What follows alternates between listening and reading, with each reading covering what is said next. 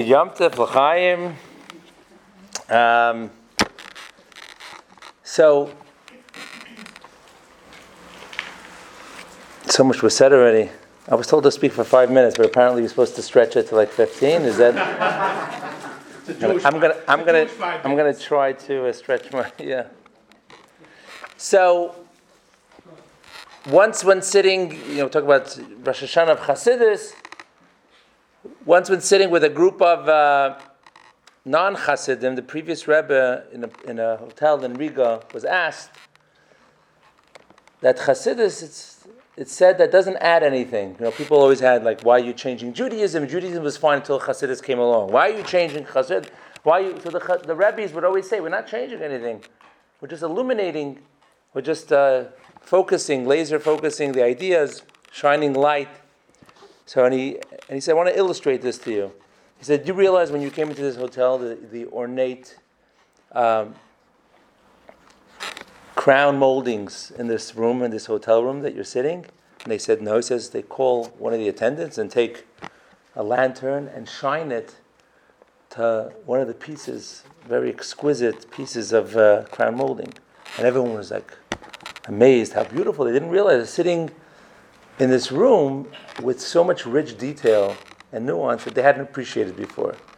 So he says to them, the previous Lubavitch Rebbe says to them, he says, did I just change anything in this room? No, everything is the same. But I brought your attention to something that you haven't noticed before. That's what Rabbi Sharfstein was saying. How is it a book that has all the answers? Because it's just asking you to look a little differently. To look inside, or as like Ari mentioned, meta thinking. It's what's going on. It's your automatic thoughts. It's there, but when you have a different way of looking at it, you shine light a little differently. Nothing's changed, but everything has changed, and that's what the Tanya and the Chassidus Chabad has given us. So I just want to share an example that I find very poignant for myself and for students that I'm able to share with from Tanya and the writings of the Alter Rebbe. Is that often, as a college rabbi on campus, you meet many students that say, Rabbi, I'm not a good Jew. So I'm not kosher, or like some variation to that. If I had like $1 for every time a student told me that in the last 21 years, I'd have a good retirement fund.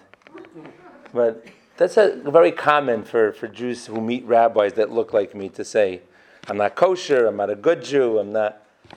And he asked them to put on tefillin to do a mitzvah, and they're like, "Oh, I'm not that type of Jew. You shouldn't. You don't know what I'm up to. You know what I'm into. Like I can't do that." And I share with them this idea from the Alter Rebbe. He gives an example.